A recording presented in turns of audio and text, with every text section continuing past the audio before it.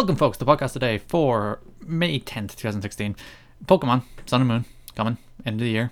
It has a date now. It officially has a date. It is November 18th worldwide, except not, because that's actually excluding the European release, which is November 23rd, because Game Freak hates me, and the Pokemon Company hates me, Nintendo hates me, and I'm never quite sure which one of them actually owns Pokemon, but there's a weird relationship there. I read about it once, and it's all over the place, and different people are responsible for different things, and it's like a split ownership thing, and lots of other factors going into who owns Pokemon. But that's me going on a detour from the fact that Pokemon Sun and Moon is coming November 23rd in Europe. I resent all of you non-Europeans who get it earlier. Though I do have an American 3DS. In theory, I could download it if I liked. Actually, I might. We'll see. Because all my other Pokemon games are American, so I can't really transfer Pokemon between those. I suppose I could trade between those games and my own, but that would take ages.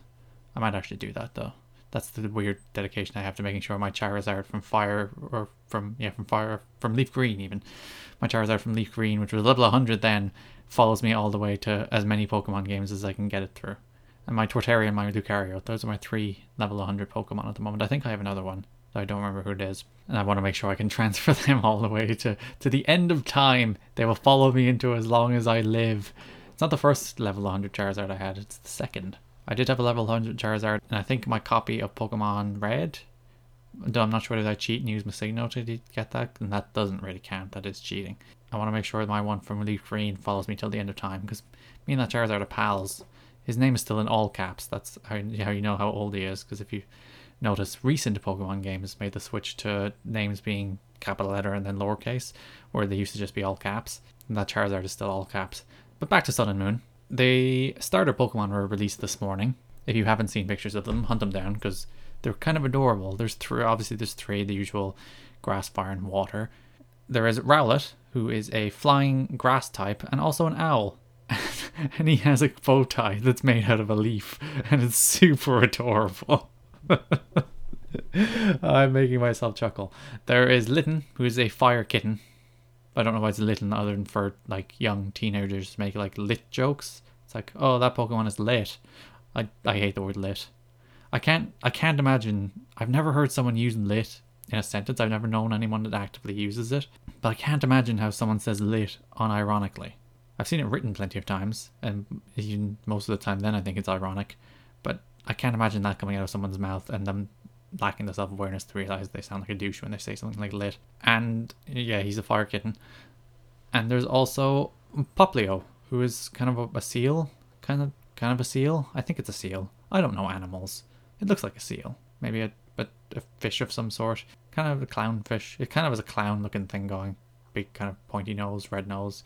Kind of the frilly neck thing that you'd see on clowns. Those are the 3 starters. They were revealed this morning. Undeniably, Rowlet is the most superior. I usually lean toward the fire type, generally. Like, I would have picked Charmander. Actually, I think I favour Chikorita over Cyndaquil. Definitely Torchic. Torchic is definitely the starter of choice from the Hawaiian region. Sinnoh, I wasn't a huge fan of Chimchar, but Infernape is pretty cool. If you'd asked me to pick a starter, I'd probably pick Piplup. Unova, actually, Unova had 3 good ones. Though I didn't like Superior, and I didn't really like Emboar, and I didn't really like Samurai. I didn't like the final evolutions of any of them, but like Snivy, Tepig, and Oshawott are all pretty awesome. And then Kalos had Chespin, Fennekin, and Froakie. And I did like a Psychic Firefox. Who doesn't favour the Psychic Firefox? If you don't, you don't like Pokemons. So yeah, we have Rowlet, Litten, and Popplio.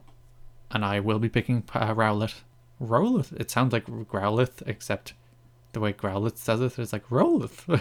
Anyway, X and Y was based off of France. I think Black and White was based off of like San Francisco. It had bridges and all that kind of stuff, and kind of the US based. Sun and Moon has a more tropical feel. It's based on Hawaii, as it that like the land is called Aloha, so it's pretty obviously based off Hawaii, which is pretty cool. I'd like that as a feel. It reminds me of Lilo and Stitch when I was watching it. And I thought I was like the idea of the Orange Islands, where they were moving between island and island, and like doing. Well, I didn't like the challenges as part of gyms as part of the Orange Islands, but that aesthetic, you know, taking both from island to island and that tropical feel. Lots of trees and water and fun. Though people didn't like the Hoenn games Ruby and Sapphire because they had too much water, so maybe they'll dislike this one because it has too much water too. I'm looking forward to these games. There's, it would appear there's more customization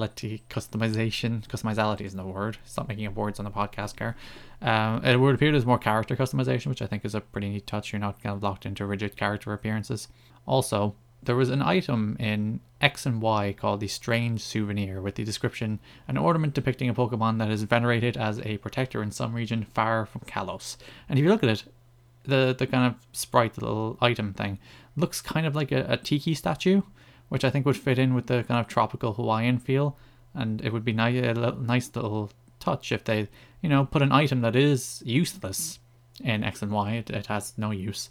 And you can move it over to Omega Ruby and Alpha Sapphire, I think, if you like. It's useless in those games, but it eventually has a use, and if you got it in those games, you can move it into Sun and Moon. I think that's a pretty neat idea. I assume that's what they're planning to do. I assume they don't have an item that's there that does nothing for no reason. That wouldn't be the first time Pokemon games and games in general have items that do nothing. I hope the games have some new ideas, because I think the Pokemon games are desperately in need of new ideas. I'll do a full preview and no doubt a review when the game comes out in November. That will be later than everyone else's review because we don't get it at the same time. Bitter. I think that happened for most of the recent. I know Black and White we got that late. I think we got Omega Ruby and Alpha Sapphire a little late too. So, god damn it, Pokemon and Nintendo. Get me my Pokemon games at the same time everyone else gets their Pokemon games. So yeah, I'm picking Rowlet. Who are you picking? Hit me up on Twitter at GaryKidney, GARETTKIDNY. Thanks for listening to Podcast Today for today, May 10th. Thanks for listening. Bye bye. Testing the podcast, I'm testing the podcast, testing the podcast, testing the podcast. Try not to move the microphone, that isn't good for actually recording podcasts. I need to actually, I ran out of song.